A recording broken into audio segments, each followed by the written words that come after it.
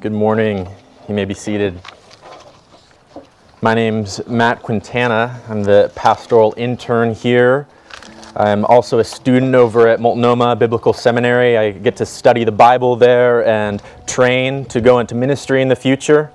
I actually start school again tomorrow, so I'm excited for that. I'm thankful for this opportunity to preach again this summer before I go back to my classes. So that's a little bit about me. My question now is, who are you? Who are you? It's a simple question, but nevertheless it's an important one. Knowing who you are ought to shape how you live. One of the main differences between Christianity and the teachings of the world is revealed in this question. At every point, the world teaches us that what you do defines who you are. Think about when you meet someone for the first time. One of the first questions usually asked is, well, what do you do? As if knowing what they do will allow us to understand who they are. On the contrary, Christianity teaches us that who we are, our identity, is defined by Jesus. This identity then transforms what we do. We understand who we are by reading God's Word and learning of what God says about Himself and about us and about what He has done for us and to reconcile us to Him. And that then shapes how we live. As Christians, we can only live rightly when we understand our identity. So an important question to ask ourselves this morning is, who are we? As both individuals and as the body, the church, who are we? If we answer this rightly, it will shape the way we live. Thankfully, the book of 1 Peter has a lot to say about this question. It offers us some great insights into our identity as the people of God. But what we find there may be surprising. So if you would, please turn with me in your Bibles to 1 Peter chapter 2. We'll be beginning in verse 11. 1 Peter 2 marks a new major section in the letter. It extends through 4:11, and at this point, Peter is focused primarily on our identity as God's people. Again, who we are and how we relate to one another. Now he moves into practical exhortation and instruction on how we are to live as God's people, especially in relation to unbelievers, in the midst of a society that is at odds with and even hostile toward the church and her values. He instructs us in what to do only after showing us who we are. I'm going to read our passage for us. It goes from again, chapter 2, verse 11 through 17. Beloved, I urge you, as sojourners and exiles, to abstain from the passions of the flesh, which wage war against your soul. Keep your conduct among the Gentiles honorable, so that when they speak against you as evildoers, they may see your good deeds and glorify God on the day of visitation. Be subject for the Lord's sake to every human institution, whether it be to the emperor as supreme or to governors as those sent by him to punish those who do evil and to praise those who do good. For this is the will of God, that by doing good you should put to silence the ignorance of foolish people. Submit as people who are free, not using your freedom as a cover-up for evil, but living as servants of God. Honor everyone. Love the brotherhood, fear God, honor the emperor. So though Peter introduces a new emphasis here, this next section is very much built on what has come before it. As he shifts into exhorting his readers to live godly lives, he builds on the foundation of God's grace that he has explained in everything he's said before. And so as we move into this next section, it's especially important to remember what Peter's told us about who we are. Only a couple of verses ago he said this about the church. But you are a chosen race, a royal priesthood, a holy nation, a people for his own possession, that you may proclaim the excellencies of him who called you out of darkness into his marvelous light. Once you were not a people, but now you are God's people. Once you had not received mercy, but now you have received mercy. Knowing who we are helps us to understand the ethical commands that Peter is going to lay out for us. So here is the main point of our passage this morning. While in exile, Christians are to live godly lives by submitting to human authorities in order to witness to non-Christians. It's our truth statement. Let me say it again. While in exile, Christians are to live godly lives by submitting to human authorities in order to witness to non-Christians. As Peter begins, he reminds his readers of the manner in which they're to carry out the following commands. He says, it is as sojourners and exiles. Other translations use the words aliens or strangers or foreigners. Grasping the significance of these terms is absolutely vital for understanding this passage, and even more for grasping what Peter is saying in this letter. This is now the third time he is called Christians sojourners or exiles. In 1 Peter, exiles or strangers are those who have been chosen by God and given new birth by the Spirit. As God's people, they belong to Him alone. They've been set apart for relationship with Him. They've been consecrated for a life of devotion to Jesus Christ. And so the reason that Christians are sojourners and exiles is because they are God's. What does the fact that we are aliens and strangers mean? For one, we are distinct from the world in which we live, alienated from the values and priorities that characterize our society and culture. This means that our mindset and our lifestyle must be decidedly divergent from the world around us. Secondly, we are only temporarily citizens of this earth. Our status as residents here is not eternal, nor is it most central. Ultimately, we belong to the kingdom of God. A more glorious destination awaits us, and we should long for this future heavenly home. The ramifications of these realities are enormous. The relationship of Christians to society is conceptualized here as those who appreciate, respect, and value their host, but nevertheless maintain their own distinct identity within it. Peter's calling us as his readers to recognize that we live in an alien place that has different values and practices than those appropriate for the holy and elect people of God. This is true and relevant for all Christians in all times, whether they lived in modern-day Turkey during the first century, as Peter's original recipients did, or whether they live in America in the 21st. At the end of his letter, Peter refers to the church in Rome as she who is in Babylon. Did you catch that? He says the church in Rome is located in Babylon. It's because in the Bible, Babylon becomes a symbol that describes any human institution that demands allegiance to its idolatrous redefinitions of good and evil. Babylon stands for the ungodly world system and its entirety. It stands for every human society and culture that is in opposition to the things of God. Babylon is thus not bound to any point in the past or the future. Though the historical Babylon didn't exist when Peter wrote, the manifestation of evil it represented had arisen again and again throughout history, and it continues to do so. In fact, I'm convinced that if the New Testament authors were writing today, they would call America the new Babylon. It's not to say that we should hate our country. It's simply to admit that we live in a nation that is inherently opposed to God. The priorities and ideals of our society are fundamentally at odds with Scripture. There's no better example of this incongruity than modern-day politics. We live in a day where political tensions are as high as ever. Never have two parties been so polarized.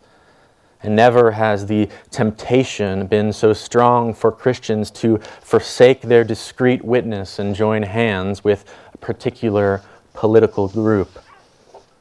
We cannot afford to forget that we serve Christ, the greater ruler, and we are to represent His kingdom here. His kingdom looks nothing, not a bit, like our present political power structures and parties, whether on the left or the right, and anywhere in between. Unfortunately, far too often, especially here in the United States, professing Christians forsake their biblical identity. It's truly a tragedy when God's vision for His people is replaced with a religious version of the American dream. So be warned, church, lest we fall prey to the lie that Christ's purposes and values overlap completely with any political party or of our government. There's a type of religion which masquerades under the name of Christianity and yet is more in line with the idolatrous lusts of Babylon than the humble values of Jesus, the Messiah. For them, the Bible is a political weapon, and the name of Christ is simply a means to an end.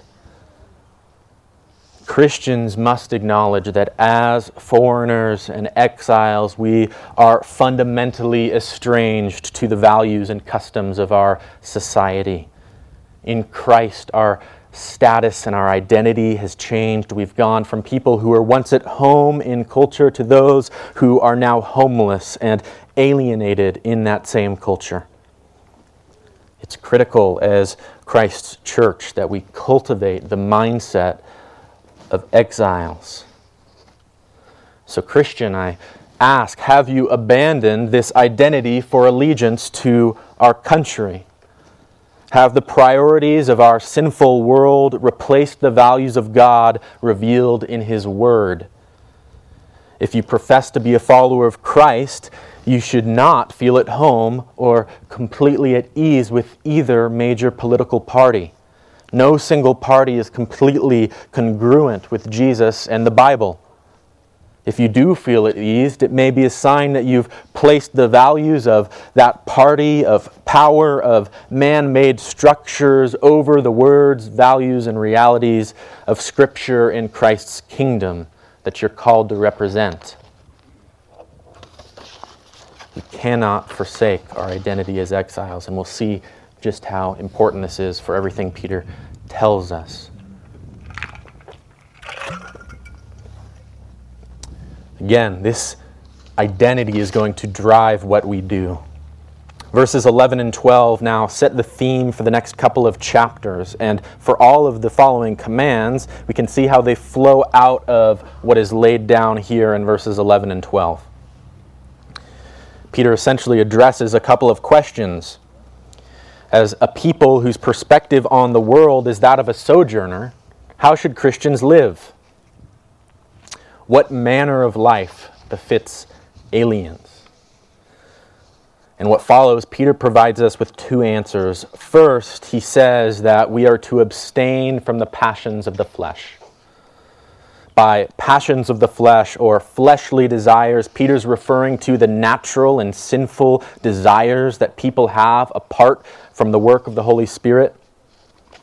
Similarly, Paul writes in Galatians 5, "For the desires of the flesh are against the Spirit.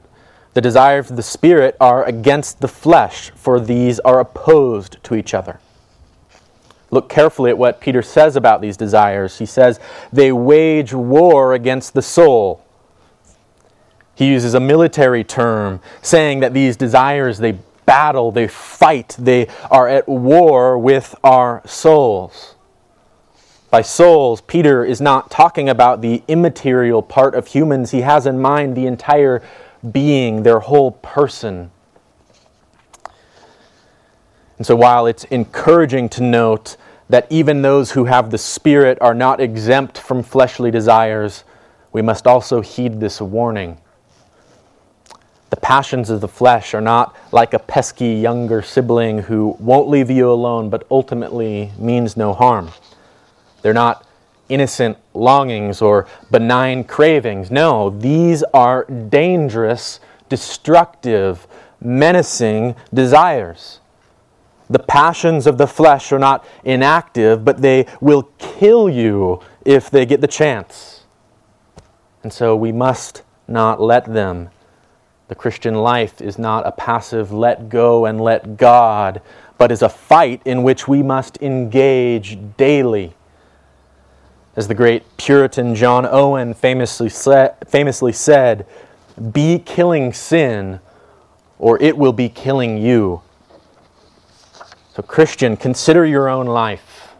What are the fleshly passions which continually assail you?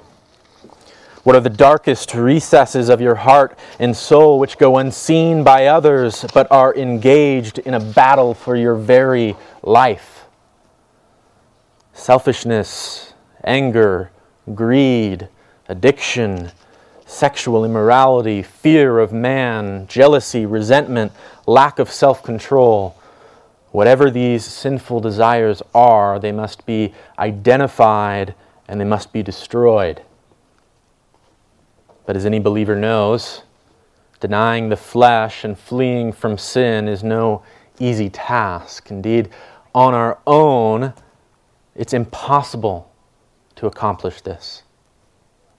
But praise God, this is achievable in Christ. Though we are weak, He is strong.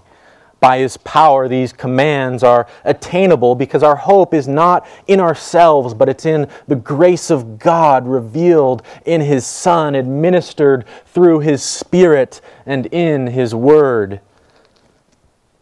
And so Peter now gives us a second exhortation. He says, keep your conduct honorable among the Gentiles. There's several questions we can ask here. For one, what does Peter mean by honorable conduct and good works? He says in verse 12. He uses this phrase throughout the letter to refer to the new way of life that is demanded of Christians. Here he says that our conduct is to be honorable, or other translations say excellent or good. This word describes something that is attractive, of high quality, that is morally beautiful. And so what this refers to is a certain way of living that on the whole is to be perceived as good and right and noble and commendable. This conduct is honorable and excellent in God's eyes, but also in the eyes of Gentiles. Who are they? The fact that Peter uses the term here is quite striking, since he was writing to Christians who ethnically were Gentiles. They were not Jews. However, their new identity as the people of God was so transformative that it now leads Peter to apply this label to anyone who is not a follower of Christ, whether Jew or Gentile. He calls them all Gentiles because they are not in the Messiah. What this means is that non-Christians should be able to perceive the honorable and attractive lifestyle of Christians. And so these good works are not just private acts of piety, but they instead refer to a whole standard of living. It can be observed by those both inside and outside of the community of faith. What this implies then is that there is some overlap in what Christians and non-Christians recognize as good conduct. But that being said, this good is by no means identical for believers and unbelievers. Ultimately, good conduct for the Christian is that which is in accord with God's holiness and His will.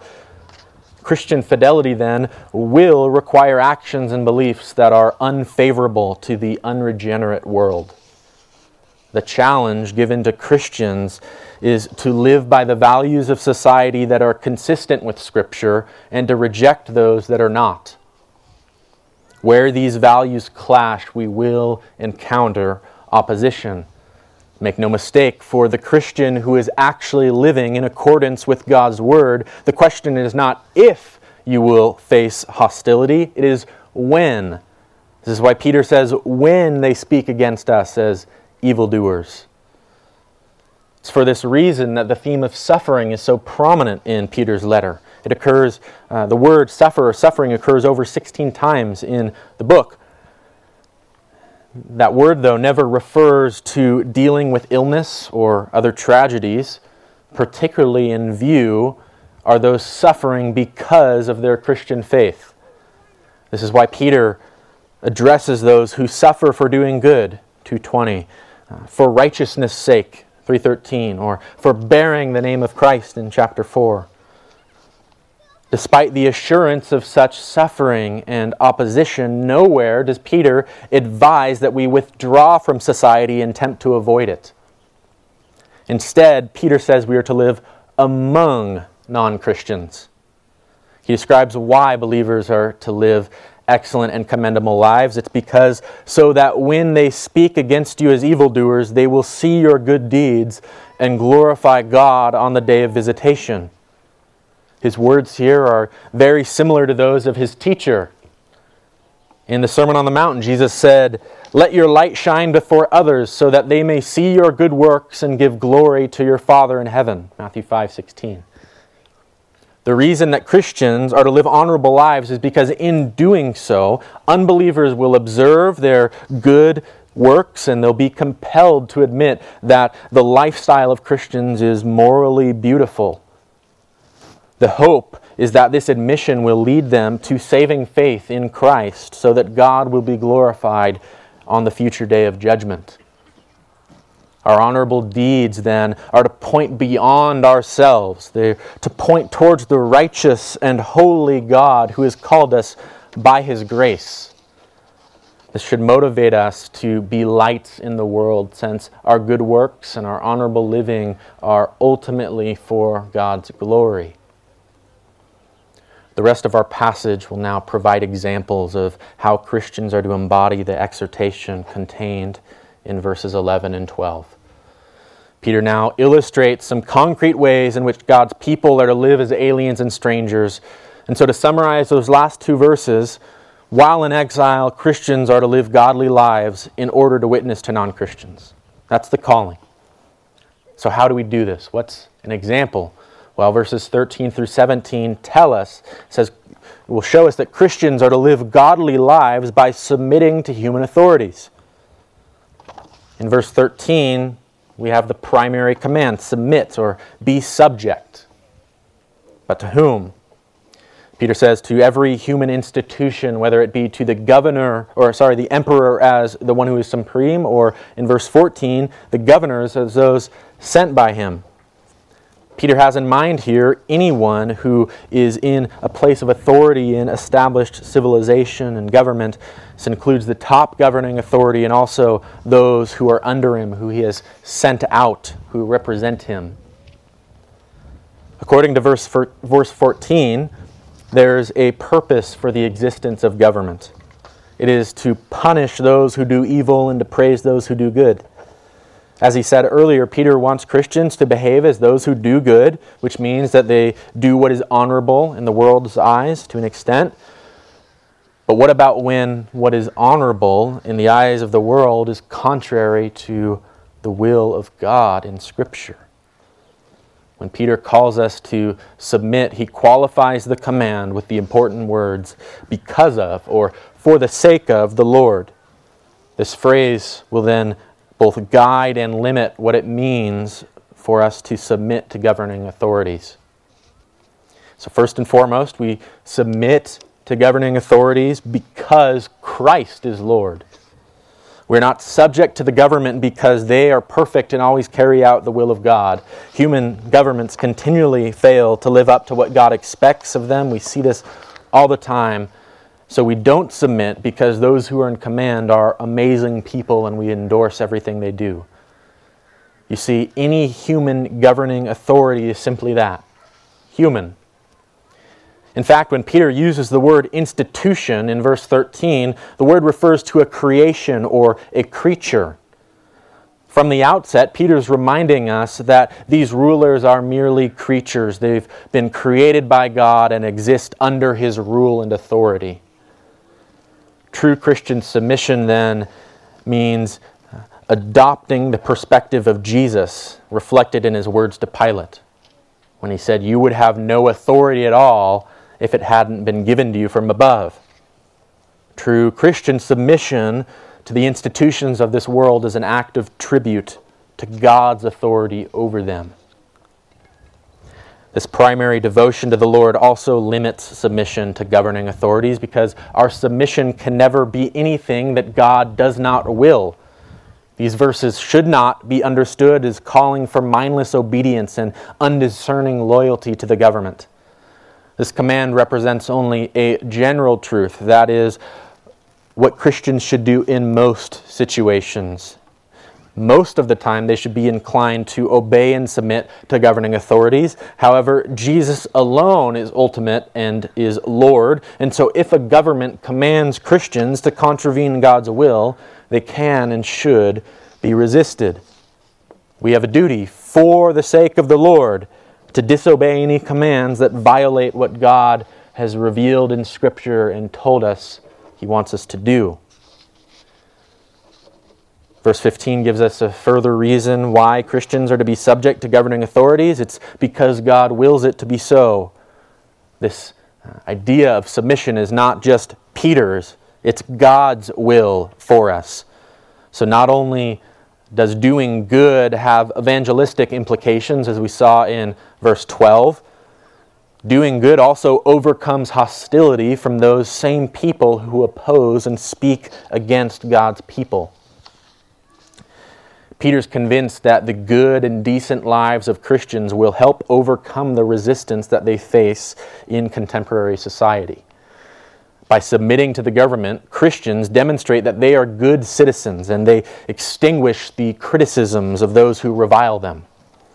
Those people, Peter says, are foolish. They display ignorance. What he means is that not that they lack intellectual capacity, but rather, as in the book of Proverbs, that they are foolish because they are morally debased. They do not fear the Lord or walk in His ways. Their ignorance is not innocent, but culpable. It's worth pointing out again that there's no conception of Christians doing whatever a government enjoins. Peter did not envision a society and a government where God's people are always praised and sided with and commended for their good behavior. Instead, his point is that when their lives are habitually excellent and honorable, believers will minimize the threat of slanderous attacks and reveal that charges of wickedness have no basis. And so in light of this verse, we can say that there are wrong ways to attempt to silence those who speak against us. It's tempting to resort to heated debates and arguments using our words to defend our beliefs. But when we are slandered and wrongly spoken of as evil, Peter does not summon us to a verbal campaign of self-defense or to the writing of tracts or blog posts which defend our morality. So perhaps it's best if we let our lives do the talking, since for Peter it's our actions that speak louder than our words. Peter is not merely concerned about the outward behaviors of believers, but also the inward motivations that drive this submission. So in verse 16, we find three phrases that will explain the standpoint from which God's people are to submit. This is the stance from which God's people should operate in subordinating themselves to governing authorities. So first, we're to submit as free people, as those who have been ransomed by Christ's blood. Chapter 1, verses 18 and 19. We're no longer subject to sin and to the futile ways of this world. Second, we are called to submit not as those who use their freedom as a cover-up or a pretext for evil. That we're citizens of heaven and sojourners on this earth does not mean we're free to be insubordinate to the good and just laws established by society. Third, and finally, we are to submit as servants of God. The word servant here could also be translated as slave. This concept is very important in the New Testament. It's counterintuitive, though, to the way that we tend to think. Because according to Scripture, Freedom is not the release from bondage into a state of complete autonomy. Freedom is the release from bondage to become a slave to God. In Christ, we've been set free from sin and have become slaves of God, Romans 6:22. Pastor and scholar Tom Schreiner articulates this beautifully. He says, "Believers do not enjoy unrestricted freedom. Their freedom is exercised under God's authority. True liberty, according to the New Testament, means that there is freedom to do what is right. Hence, only those who are God's slaves are genuinely free." Only those who are slaves of God are genuinely free. This last point sheds a great deal of light on what it means for us to submit to the government as a Christian. While subordination to governmental authorities is a part of God's will, such submission is not absolute or unmitigated, since the Christian's ultimate master is God, not any governing authority. Since we've been set free from sin, we are liberated to live in a way that honors the God to whom we owe our allegiance.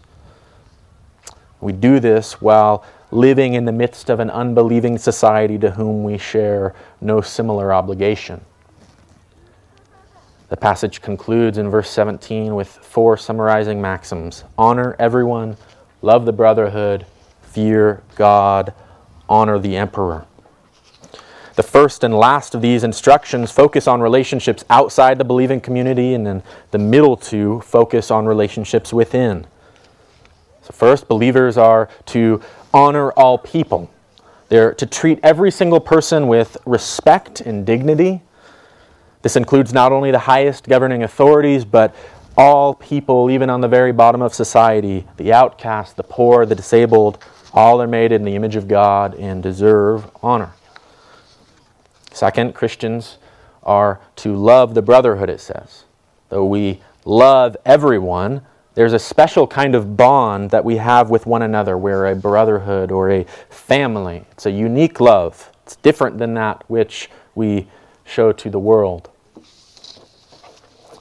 Third, God's people are instructed to fear Him. Just as Peter told us in 1:17, Christians are to live out of a healthy and necessary reverence for the holy and sovereign God of the universe. Finally, we are told to not only submit to the emperor, but to honor him. Notice how this stands in contrast to the last command. Believers are to fear God, but they're to only honor the emperor. The human governing authority deserves respect because of his office, but we are not to fear or have a holy reverence for him like we do for God. When Peter speaks of the Roman emperor, our modern-day equivalent is the President of the United States. For many reasons, honoring and respecting President Trump does not come naturally to a lot of us. I don't think I need to elaborate here, but the fact of the matter is, in order to remain obedient to Christ and His Word, we must find a way to display and communicate a basic respect for Him as a person and for His God-ordained office, even as we express our dismay and our disagreement at some of His views and His behavior. If you find yourself struggling to do this, I think the best response is to commit yourself to praying for President Trump. This is in line with another imperative in Scripture. Paul urges that supplications, prayers, intercessions, and thanksgivings be made for all people, for kings and all who are in high positions. 1 Timothy 2. So doing this is not only pleasing to God, but it will also soften your heart towards President Trump, and it will arouse godly compassion and respect for him. It's hard to hate someone who you pray for regularly. So no matter where you find yourself politically, I can't think of a better time than now to start praying for our government, especially right before an election. How we live on this earth matters. Those who have experienced the grace of God simply cannot go on living as they once did. The beautiful reality is we live holy lives not to gain God's favor, but out of a realization that we have already received it. For it's not what we do that shapes our identity. It's our God-given identity that shapes all that we do. Friends, remember that we are sojourners and exiles. We're aliens. We are a holy nation, a people who have been purchased by the blood of God's Son. We belong to the Father, and our allegiance is to His Son, Jesus Christ. So cultivate a mindset and imagination that is in keeping with this identity. Let this shape every single thing that you say and that you do. Battle sin. Live honorably. Submit to human authorities when it is right. And do all of this for the glory of God.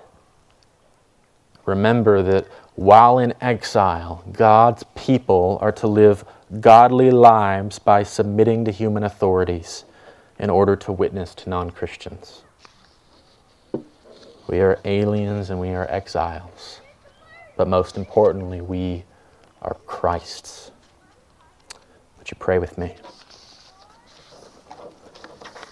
Father, we humble ourselves before you.